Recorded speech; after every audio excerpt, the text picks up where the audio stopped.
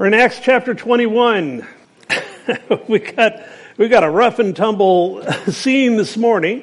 As we get into this, I want to just briefly, as I like to do, recap what we looked at last week, because it's very important that we understand it sets the stage for what we're looking at this morning.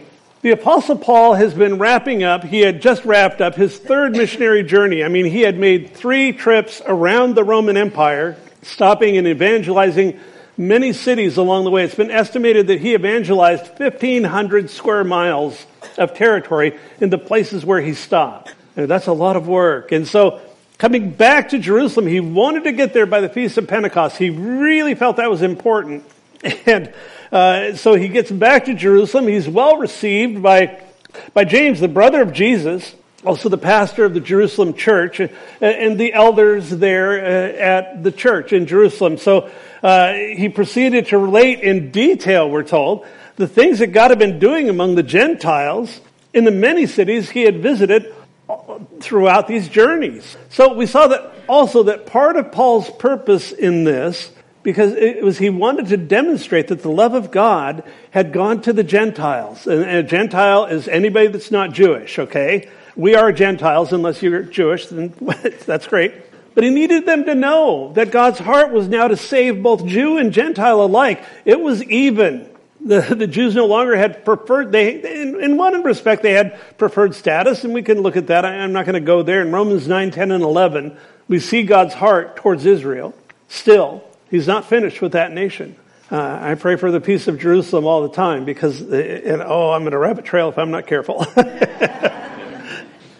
But the leadership in Jerusalem was excited, hearing about Paul's travels, hearing about the work that God was doing, hearing about the massive outpouring of the Holy Spirit that had been taking place in various parts of the empire. So it's interesting, too, that they go back and as Paul concludes that, they begin to relate what God had been doing in Jerusalem and the surrounding region, saying, you know what? The same thing's been happening here. Thousands of Jews had been converting to Christ, had been walking away from Judaism as a means to relate to God. And yet they were getting hung up. They were confused because all that they knew was Judaism. And with these vast numbers of Jews that were getting saved in Jerusalem, the surrounding region, there were some issues that had not yet been worked out. Before we get too far into that, I just want to remind us, as you study the book of Acts, you see that Paul uses 2 different tactics. Now, with the Gentiles, they were ignorant of the law of Moses. They, frankly, didn't care. That wasn't how they rolled. That wasn't how they were oriented. And so Paul appealed to them on the basis of wisdom and on the basis of the false gods of the Roman and the Greek pantheons of gods and all of that.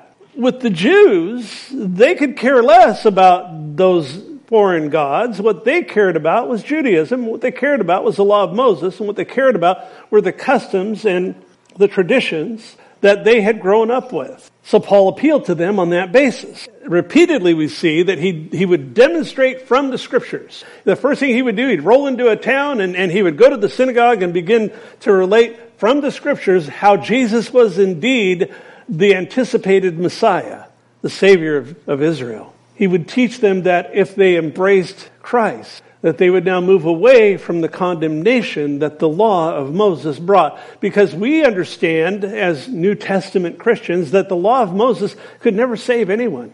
It's called the ministration of death. That it was good, it's an expression of God's heart and holiness and all of that. And yet, no one could attain it. No one could keep it. No one could be perfectly obedient to that. That's why Jesus in the Sermon on the Mount, he says, unless your righteousness exceeds that of the scribes and the Pharisees, the religious leaders in Israel of his day, you will in no way see the kingdom of God. What he's saying is that you can, essentially, there are 2 ways to obtain righteousness. He says, you got to be perfect, as my Father in heaven is perfect. And he's saying that to make a point, not that perfection is something that I have to attain myself, but I can never become perfected by obedience to the law or obedience to a set of rules, to a religious mandate. But by faith, I can receive his righteousness. And by faith, we're told, and it's a wonderful exposition in the book of Romans, that by faith now, by simply believing, trusting that he went to that cross for me, as we discussed a minute ago, that he died in my place, that he rose from the dead to give me life, that in that, his righteousness is transferred to me. The moment I believe, I am immersed in the righteousness of Christ. So Paul was giving that message to the Jews and saying, look, it's not about obedience to the law of Moses. All that could do is condemn you. But let me tell you about Jesus. And for that reason, gossip, criticism of Paul's message had begun to spread throughout Jerusalem to the Messianic Jewish Christians there. So their claim was that he had instructed them to forsake Moses. And the word forsake, we looked at that last week. It's the same word that's used for apostasy.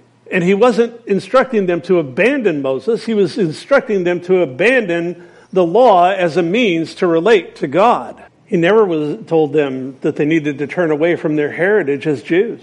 So the other thing, too, I think that's important to mention here is that we've got to remember, this is a transitional period for the church. I mean, the church has been birthed, a quarter century before.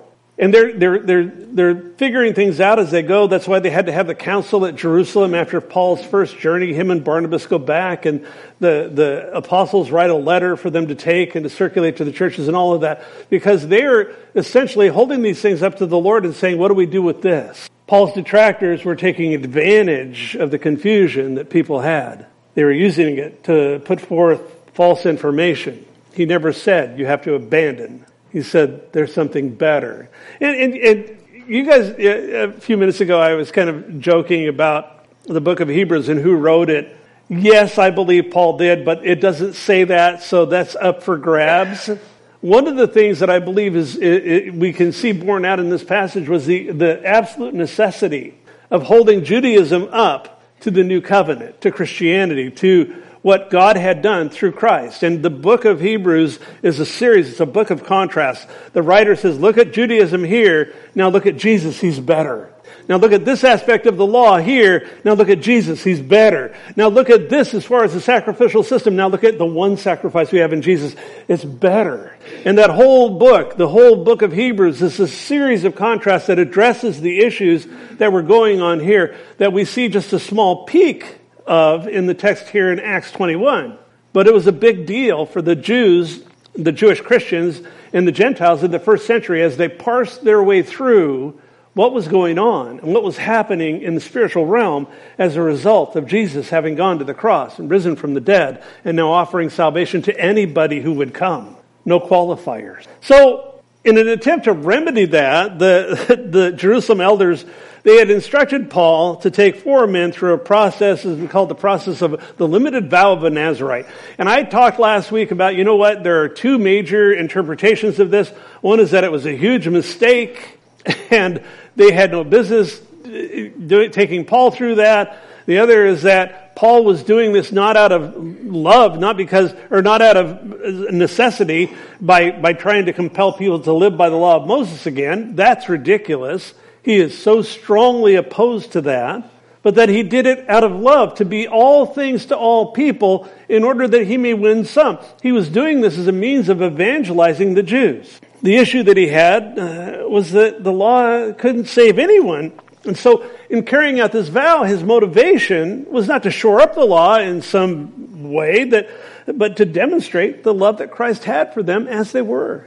And believe me, folks, Christianity is come as you are. If you're of a mind that, when I get my life together, then I'll come, good luck with that. We're all broken. We all have issues in areas. We're all in process. The church is a hospital. And one of the commitments that I made coming into this church 6 years ago is this would be a safe place to worship. And I will defend that. It will be a safe place for us to come as we are, to love one another. And when people open that door, I want them more than anything to see the love of Christ being shed abroad in our hearts. And it's so important. You're not going to find that out in the world. I'm going to talk about that in a bit. So, as we wrapped up last week, we saw that Paul, these 4 guys, they're nearing the completion of this vow. And the Jews that had come from Asia, Asia was where Ephesus was. They see him walking through the temple precincts with a guy by the name of Trophimus, and they assume that Paul had taken Trophimus behind the soreg in the temple. Those are really good. I'm sorry, James, I just had to do that.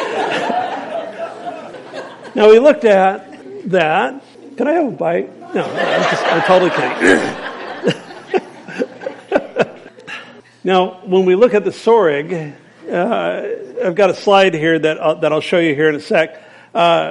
It was a waist-high wall. If you went up on the Temple Mount, there would be the court of the Gentiles, and then there was this wall that surrounded the area surrounding the temple proper itself.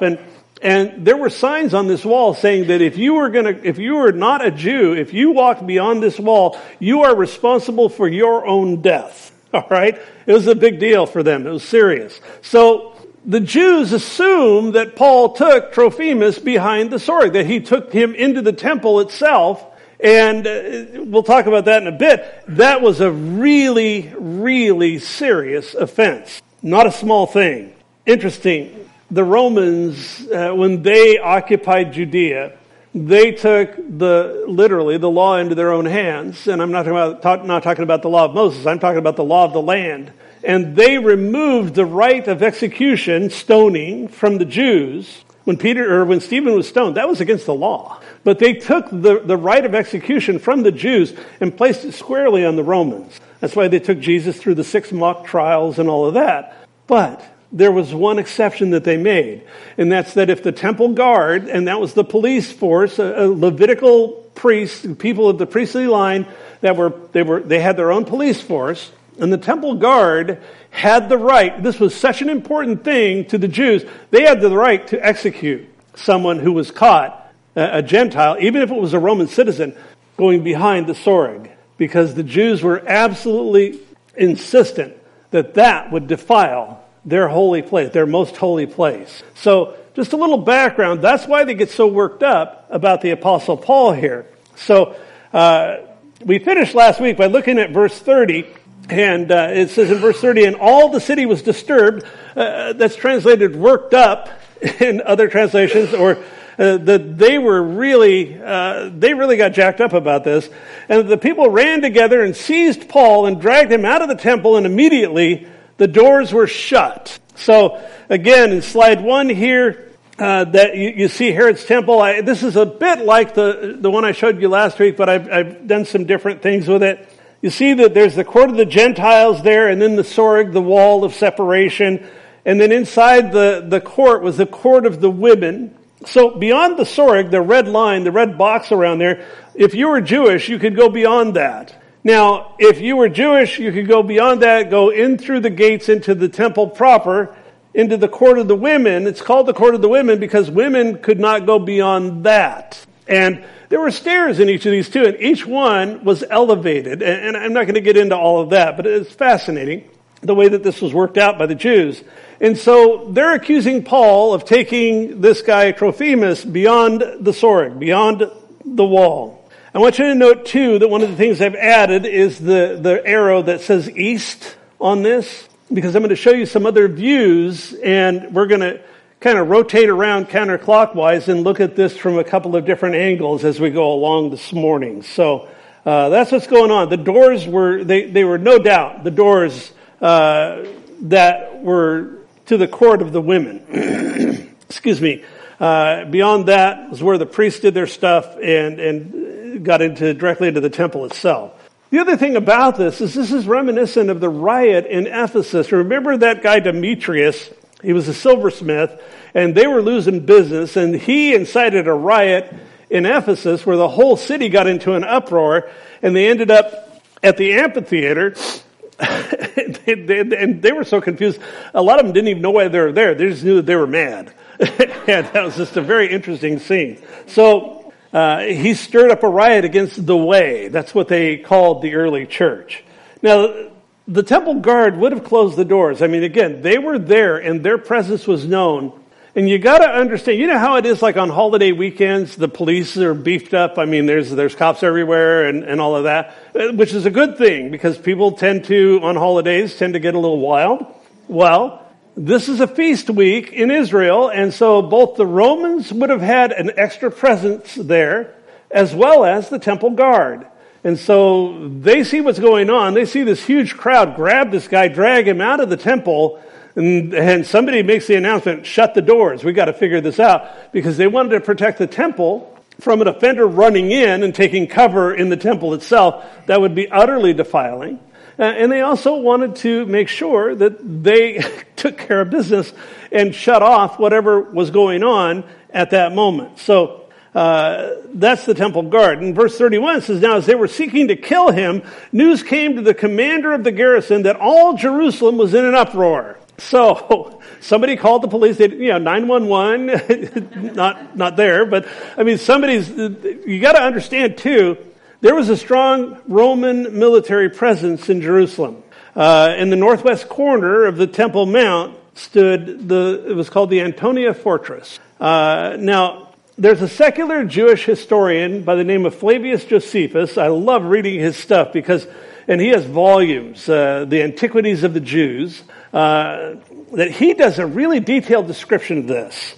He writes that King Herod had initially, remember, they talked about it took 46 years to build Herod's temple, because King Herod was he was a madman, but he was also a brilliant architect, and he built things all over, and that he originally built the fortress as a palace. The Romans came in and said, not so fast, we need a place to be able to watch the Jews, especially on their holidays, and they took it over and made it a fortress. So in slide 2 here, just zooming in from the first slide, you can see here that he gives dimensions, and Josephus gives again more detail than I'm going to go into here, but just sort of a rough overview. There were 4 square corners to this fortress, 4 towers. 3 of them were 50 cubits high, which is 75 feet. A cubit is about 1.5 feet. It was from a man's elbow to the end of his hand, and that's about 1.5 feet. And so, when we see Noah built the ark, and it was X amount of cubits and all of that,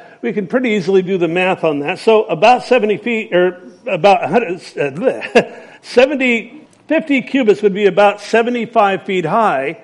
Now the 4th tower, it was in the southeast corner of the fortress, was about 70 cubits. So it was higher than the other 3, or about 105 feet high. That would have been, you could see that thing from anywhere on the Temple Mount. And that was on purpose, because they used it as a lookout to be able to see what was going on with the Jews. So as this angry crowd drags Paul out of the temple, they begin to beat him. They intend to kill him. News comes to the commander that, hey, there's something going on down there. We need to respond. And so we also know from chapter 23, the commander was a man named Claudius Lysias. Okay, he was a Roman tribune. That means that he was a commander of 1,000 men. There were a lot of people here. In verse 32, it says, he immediately took soldiers and centurions and ran down to them. And when they saw the commander and the soldiers, they stopped beating Paul. Good idea. So the Roman military command structure was that there was a legate, and then a tribune, and then a centurion. All right, the legate, he was a guy that was in charge of 1 or more Roman legions, and they had upwards of about 6,000 men each. This guy would be, like a 5-star general. He would be somebody that was over a lot of the military. Under him served the tribunes, and the tribunes were each responsible for 1,000 people. Now, under the tribune were centurions, and each centurion was responsible for 100 soldiers. So when we see that he took soldiers and centurions and ran down to them, they're coming down the steps of this tower and out onto the Temple Mount, this would have been a scene. I mean, we are talking soldiers flooding out. If there are centurions, plural, each one has 100 guys, and the tribune himself is over 1,000, this is a big deal. But the Romans, they were very certain about crowd control. They also knew that holiday weeks, again, not unlike what we see now, that they would beef it up. So they were on alert to begin with. This riot breaks out, says the whole city's in an uproar, and they respond. I think it's interesting that people must have decided that it was probably not a good idea to continue to beat the daylights out of Paul. They backed off as the tribune and the centurions approached. Verse 33. Then the commander came near and took him and commanded him to be bound with 2 chains. And he asked who he was and what he had done. This is like, okay, what's this about? What's going on here? It's interesting. Luke tells us, Luke, the one who wrote the book of Acts, that the commander had him bound with 2 chains. Now, as we'll see in verse 38, the commander thought, he thought Paul was an Egyptian insurrectionist. And he likely had his hands and his feet bound with these chains. You incapacitate this guy. He's dangerous. I want to pause for a moment. I want to look at this. I want to consider something. Remember in Acts 20:23, verse 23, Paul had shared with the Ephesian elders at Miletus. He said that the Holy Spirit had been testifying in every city. So throughout Greece, Macedonia, Asia, that's a big area. All the cities he had been evangelizing in, he said, the Holy Spirit is telling me in every city that chains and trouble awaited him when he got to Jerusalem. Most recently in Caesarea, we looked at Agabus, the prophet. He acted it out by tying his own hands and feet with Paul's belt. And then he prophesied that Paul would be bound, delivered into the hands of the Gentiles. So in human terms, being falsely accused, dragged out of the temple, and beaten by an angry mob who literally want to kill you is not a good thing, obviously, at all. But we can only imagine what was going through the Apostle Paul's head at this moment. Maybe he had been rubbing something that hurt, and he holds his hand out, and you ever do that? You see blood? It's like, whoa, I'm bleeding. Don't know. Perhaps he's nodding at the soldiers like, I'm sure glad you're here, as he's trying to get up and to get up onto his feet. We don't know. Here's what we do know. Paul had been utterly determined. Utterly determined. And if you've been with us through the study in Acts, you see that he was stubborn when it came to whether or not he went to Jerusalem. They kept trying to talk him out of it. He said, no, what are you doing? Why are you telling me? No, I am going to go. I don't care if it kills me, essentially. And I'm paraphrasing, but that was his attitude. And now, at this moment, having been beaten, having been chained, now being taken into custody by the Romans, the Gentiles, he's got to be seeing confirmation of what God had been showing him all along. Think about it. This is exactly what the Holy Spirit had been testifying in every city that he would run into when he got to Jerusalem. Whether you think that it was a harebrained scheme by the elders in Jerusalem for him to do the vow or not, regardless of that, it backfired, it failed. God had gotten Paul into a position to where now he's here and he's seeing confirmation of all that he had been anticipating before he got to Jerusalem. I think he's also offering with the understanding, again, by faith, things that are not seen. He doesn't have the whole picture yet. But we know that he's a man of great faith. And somehow, some way, he's seeing this has to be God's will for my life because these things are coming about exactly as the Holy Spirit showed me. Verse 34, and some among the multitude cried one thing and some another. This is when the commander is questioning him, the tribune. So when he couldn't ascertain the truth because of the tumult, he commanded him to be taken into the barracks. So he's trying to talk to Paul, and the crowd is so worked up. They are so murderous at this, literally. At this point, the commander says, we're not getting anywhere out here. Let's take him to the barracks. And I want to take a minute here. And I like to do these slides because I like to have you oriented that these are real events that happen in real places with real people. It's not just Bible stories. And folks, in slide 3 here, we're rotating around and now we're looking at the Temple Mount. And this is an artist's conception. I thought this was a cool conception because it looks like a photograph.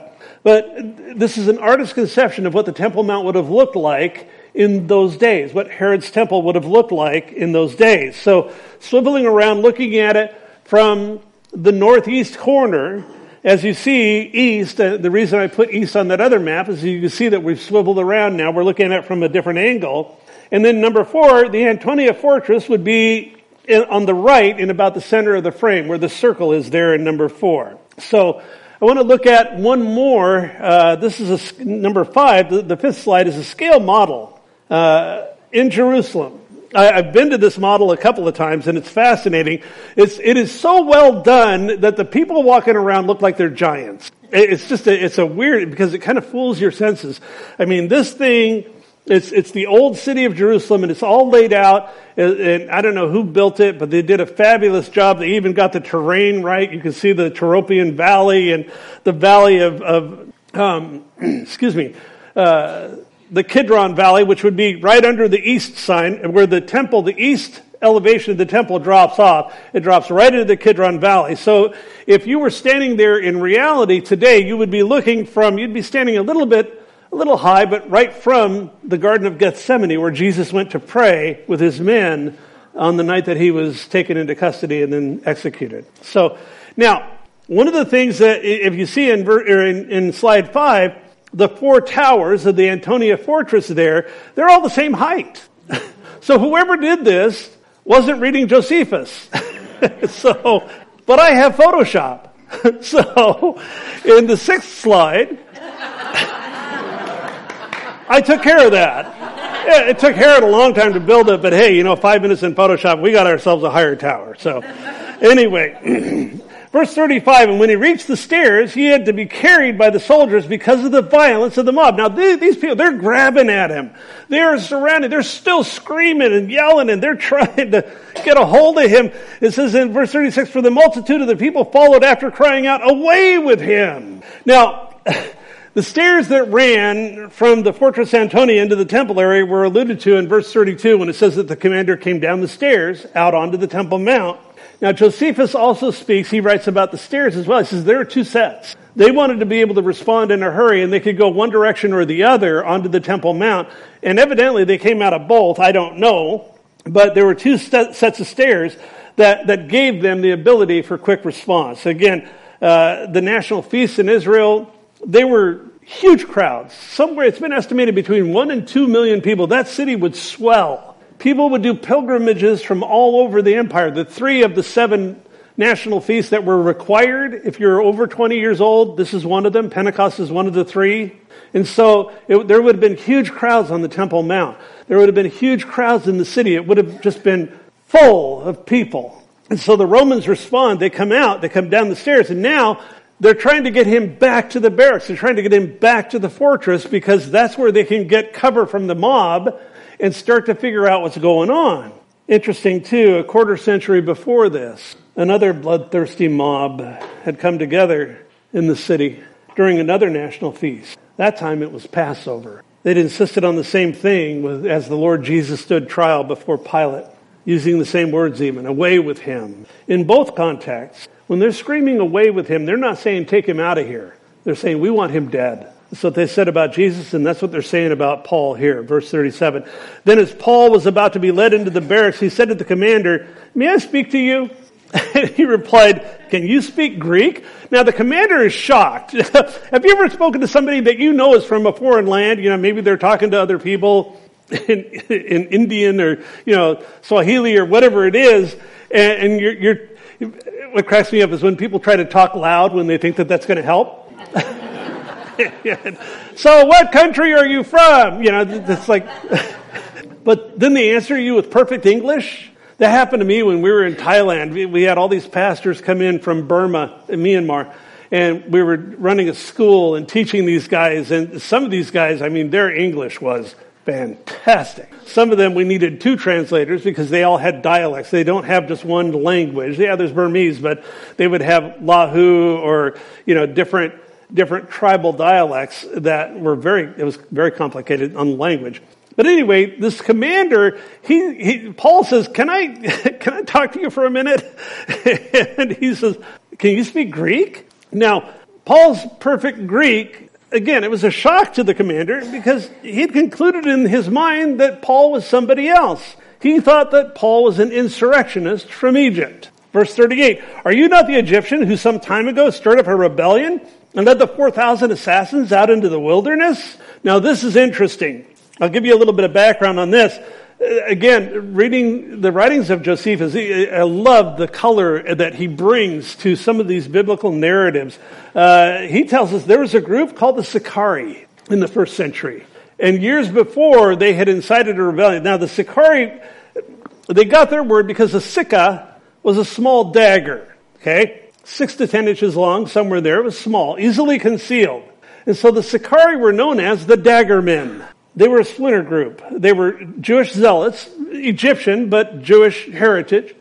And they were opposed, absolutely violently opposed, to the Roman occupation of Judea. And they would go in and take care of business because they operated in the city, in the region, as assassins. So they would slip into a crowd. They'd have a very sharp dagger that would be concealed in their cloak. And as in a crowd of people, as they walked by, they would just slide that thing in and right back out, stick it back in their cloak, and keep walking as the guy collapsed, mortally wounded, bleeding on the ground behind him. And it was a terrorist act, believe me. They didn't call them terrorists, they called them assassins, but that's what was going on.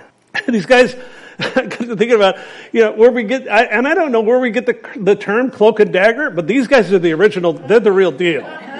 I was also looking at, remember Annas and Caiaphas, they were the high priests during the days of Jesus. And Annas had a son whose name was Jonathan. He was murdered by one of the Sicarii, one of the dagger men. So at this point, the soldiers are confused, and they're confusing Paul with this group. They're thinking that riot started because Paul is an Egyptian assassin. And it's totally a case of mistaken identity. And Paul says, the commander says, aren't you the guy that led the 4,000 murderers out in the wilderness? And Paul says, I'm a Jew. What do you mean Egyptian? I'm not an Egyptian. I'm a Jew from Tarsus in Cilicia, a citizen of no mean city, and I implore you, permit me to speak to the people. So Paul responds to this. I mean, this guy is shocked at Paul's perfect Greek, and because he's got him in his mind as this Egyptian Sicarii guy. And Paul says, no. I'm a Jew, and I'm from a city that you would know. Tarsus was a well-known city. It was on established trade routes. It was on the mainland north of the island of Cyprus, where Paul grew up. He didn't grow up in Israel. We don't know when he left Tarsus and came to Jerusalem because he was educated there, and we'll look at that next week or the week after, depending on how fast I decide to go. But so Paul is, he's interacting with this commander here, and he knows that if this guy had traveled from Rome to Judea, if he had gone overland, he would have gone right through Tarsus. So it would be known to this guy. And when he says no mean city, he's not talking about like Portland is a mean city downtown. He's not saying that. He's saying, I am not from an insignificant city. It'd be like in our vernacular, it'd be like saying, well, I'm not some hick from Hicksville. I'm from a city that, I'm well heeled, essentially what he's saying here. So he pleads with the commander. Now, the word implore here, he is pleading with him. He is coming just short of begging him to speak to the people. And I got to tell you, this is fascinating. Absolutely fascinating. So at this moment, when his life is in danger from an angry mob, he'd been beaten within an inch of his life, he's under arrest, he's suspected of being a dangerous criminal, Paul has one thing on his mind. I know, what a great time to share the gospel.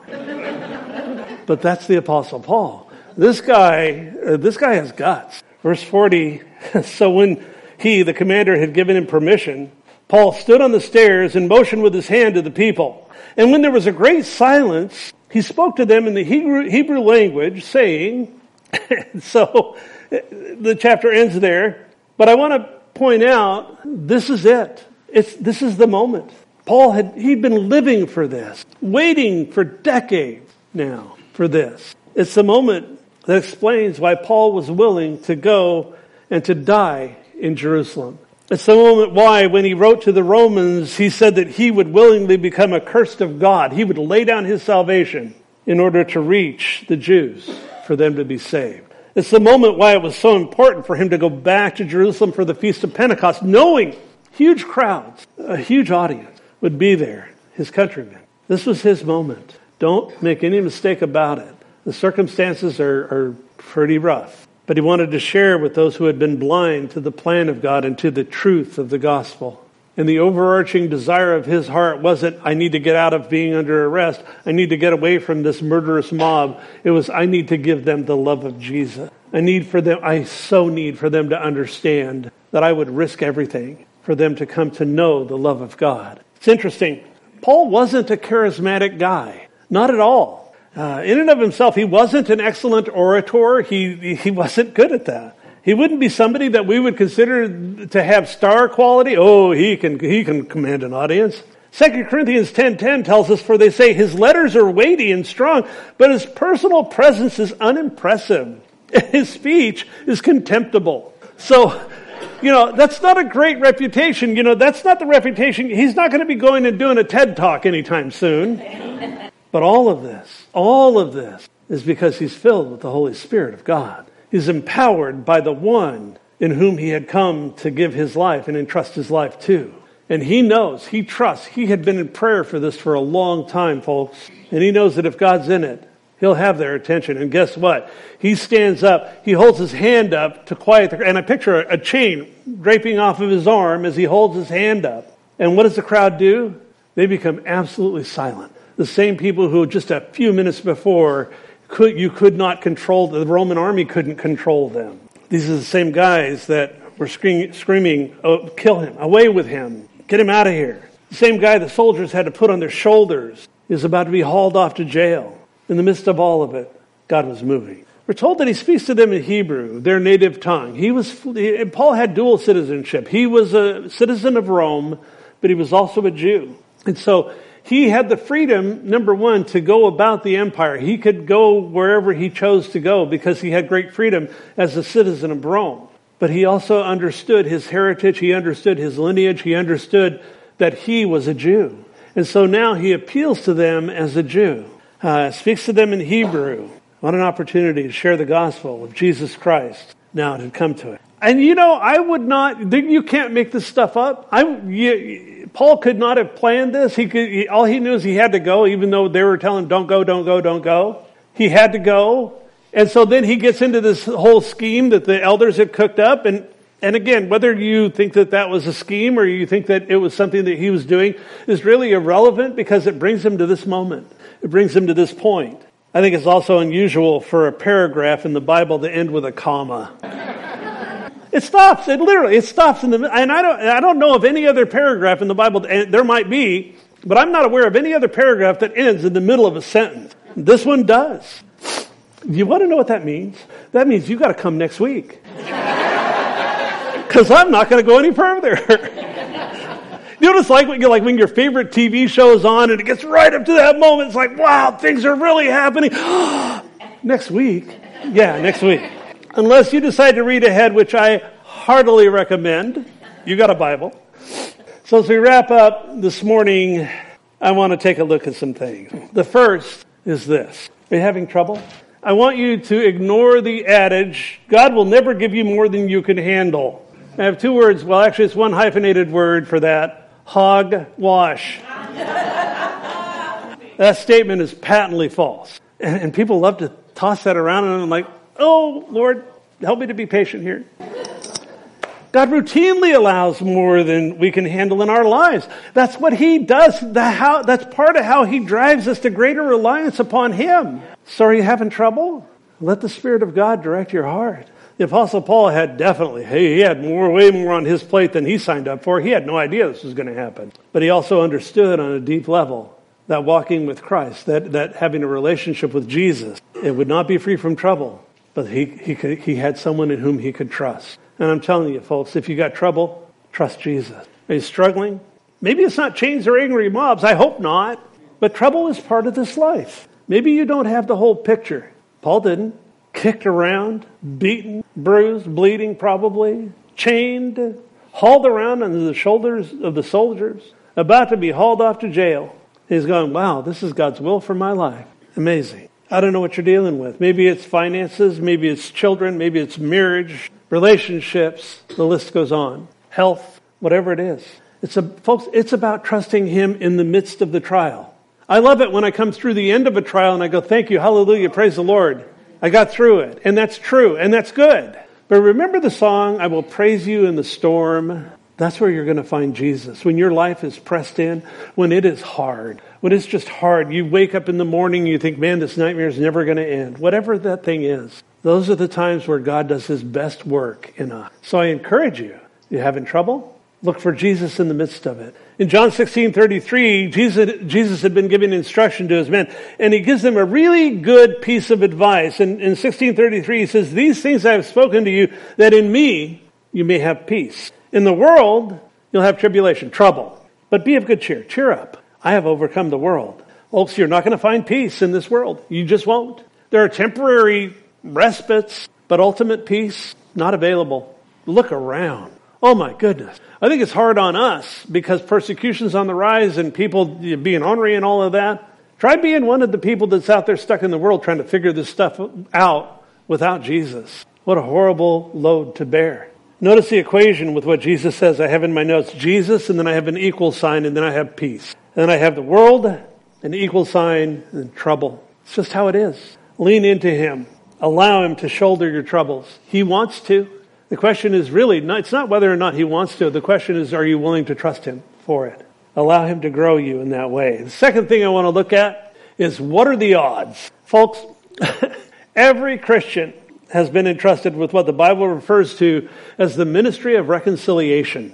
I know, and I've heard people say, well, my ministry is more towards people in the church. Well, good for you. You still have a responsibility because there's a fallen and lost and dying world out there that needs to be reconciled to Christ. Each of us has been given that ministry. You don't have to be super gifted. I look at Paul. He's a terrible orator. He is kind of contemptible in person, but look at what he did for the kingdom. So it's not about having to be something special. The gospel is polarizing, and it's that way on purpose. It's not called the offense of the gospel for nothing. It's hard for people to digest. But once they have done business with God, once they have come to that point of surrender, I love watching God pour it on in people's lives. I had an experience this week watching that very process unfold in some people's lives. How glorious. I was about 2 feet off the ground by the time I got home meeting with. But it's uncomfortable. It feels risky when we share the gospel, when we share the love of Christ. It might be because the people involved, you know that they're resistant. You know that they have been maybe even cruel in throwing off what it is you have to share. It may be that you're dealing with a culture that increasingly is hostile, a culture that would rather call you names than enter into any kind of healthy discourse. That's the world we live in. The bottom line is, it's risky to share our faith. In human terms, what do you think the odds were that Paul would be under arrest, allowed to address a crowd that had just moments before tried to kill him? Would you have walked away without even trying? It's a fair question. In Proverbs 3, 5, and 6, there's a wonderful principle that's put forth which directly applies to those times when it seems risky to us. It says, trust in the Lord with all your heart. Lean not to your own understanding. In all your ways acknowledge him, and he shall direct your path. I don't know how many times, and folks, there have been times where I have shrunk back. Thought, they're just going to get mad. They're just going to reject again, or they're this, or they're that. I'm leaning to my own understanding in those times. Paul wasn't leaning to his own understanding. When he gets to that point, he says, can I talk to these people? Please, please, please. I mean, he's pretty adamant about it. And the Lord, the Spirit of God, is working in the tribune's heart. He doesn't have to say yes, and he does. And then he holds up his hand and the whole crowd gets silent. That was not their mood. My point is, you don't know what God is doing on the other side. You don't know the condition of that person's heart or the things that they're wrestling with in their life or the fact that the Holy Spirit has just been on them, drawing them, saying, you've got to give your life to Jesus. Be faithful to the message. I remember one time I was at a worship service not long after I came, after I'd come out of the Mormon church and had given my life to Jesus, and I was there at this worship. It was a men's worship service at a church in Southern Oregon where I was, and I just, in the middle of this thing, the Holy Spirit was just on me, and he told me, just that strong impression in my heart. I didn't hear words. I like to tell people, you hear words, come and talk to me. But just in this strong impression in my heart, he said, put your hand on the back of the man in front of you. And I don't go around doing that. I mean, it's like, I don't want to violate somebody's personal space and all. And I had this whole thing kind of wrestled it out in my mind. And finally, I just reached out and I put my hand on this guy's back. And he reacted. And I thought, I'm in trouble. He told me later, and I have thought about this many times, and I didn't even know his name. We got acquainted, and he said, I got to tell you what was going on. And I said, what's that? He said, I got news today that my very best friend had committed suicide this morning. And I'm standing in the church in that worship service, and I'm pleading with the Lord, Lord, I need your touch, word for word. And then that hand, he said, that wasn't your hand. That was the hand of God. And I was completely blown away. I'm all teared up, like, oh, But I mean, that's just what it means to be obedient to the promptings of the Holy Spirit. You don't know what's going on. And I'm not saying we go around now and start grabbing people. That's not the point. But I am saying that as you have that strong impression in your heart to share your faith, to share Christ, to say, look, let me tell you something. This is a life and death situation. And I want so much to see you in heaven. That's the transaction. The third thing, and we'll wrap up with this, is have you responded? Maybe you're on the other side of the equation this morning. Maybe the Spirit of God is tugging at your heart. Maybe you've never transacted with Him for the first time and released your life to Him. Maybe you've been flirting with an area of sin. Or you just sense that you are far away from God, or that you feel like He's far away from you. He hasn't moved, believe me. Maybe you have. Maybe you're one of those people that's hurting. Perhaps you feel beat up. Perhaps you're in bondage. Not chains, but some other form of bondage. And you're allowing that in your life, and it's getting in the way between you and the Lord. Let's bow our heads. Father, this morning as we take this brief look in your word at just the remarkable actions of this man who was sold out for you. Lord, I don't know.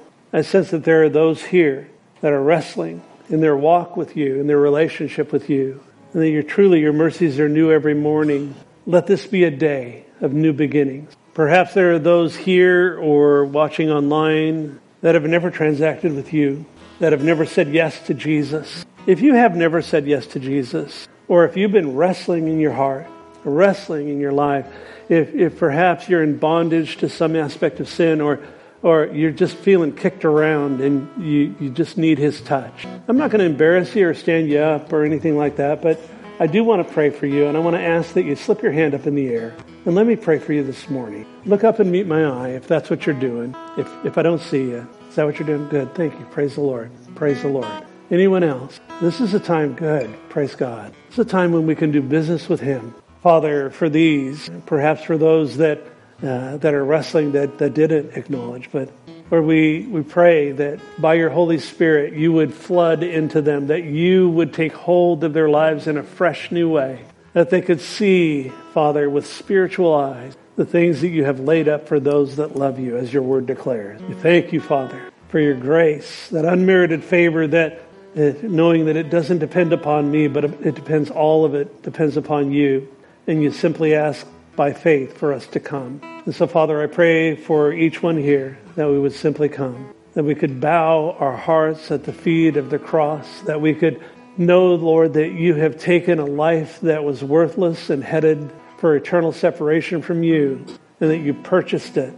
And not only did you purchase my life, but that you've given me power, strength, direction, encouragement, gifts. Thank you, Lord, for that unseen kingdom that we are part of, that as you reach into this physical realm, that you would use us, equip us to be ambassadors for you, equip us to carry out the ministry of reconciliation. We're so thankful that you've called us to be your own. So I pray, Father, that as we leave here today, that we would be a bit more conformed to the image of your Son. We know that's the process. That's your desire. We yield to that. We surrender to that. In Jesus' name, amen.